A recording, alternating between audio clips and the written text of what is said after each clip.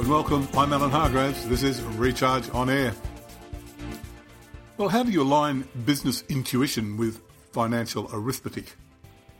You've got a brilliant idea, you make an excellent presentation to the board.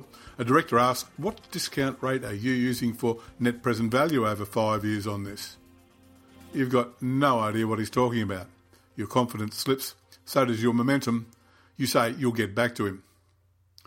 A lack of financial literacy won't necessarily hold you back.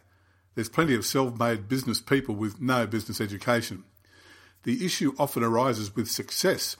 You were a great salesman and an even better marketing director, but now you are running the whole shop.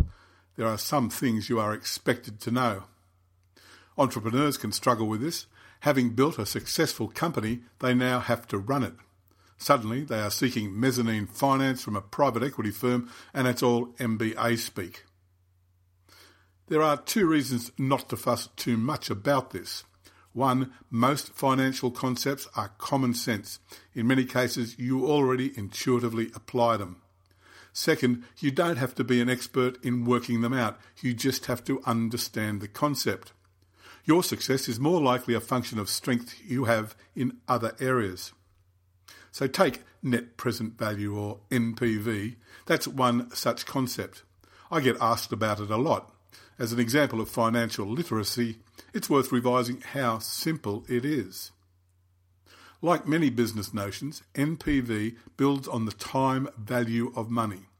Say you hold an IOU that pays $100,000 in 12 months' time, when term deposits are getting you, say, 8% at the bank. At most, the IOU is only worth about $92,500 today, because if you put $92,500 on a 12-month deposit at 8%, you'd end up with $100,000 anyway. The catch is, it's an IOU, not a term deposit. There is a risk you won't get paid. So its value today is even less.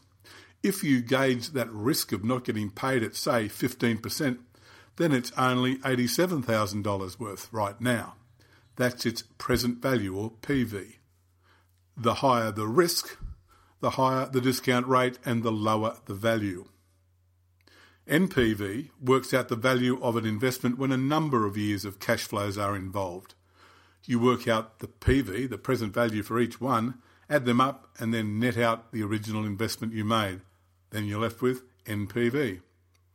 If it's positive, you have created value. If it's negative, you've destroyed it.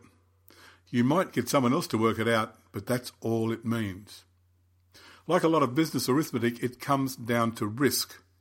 You consider business risk all the time and probably do it intuitively. While there are sophisticated ways of expressing it, you can boost your financial literacy just by starting to mentally express risk in percentage terms.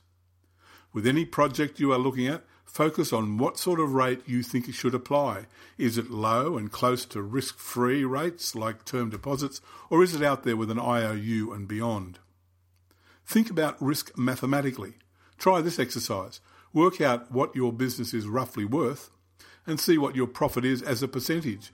Is your new project going to generate a better return than that, or a worse one? Does it add any value to your business? Have a think about risk and think about some mathematics. I'm Alan Hargraves.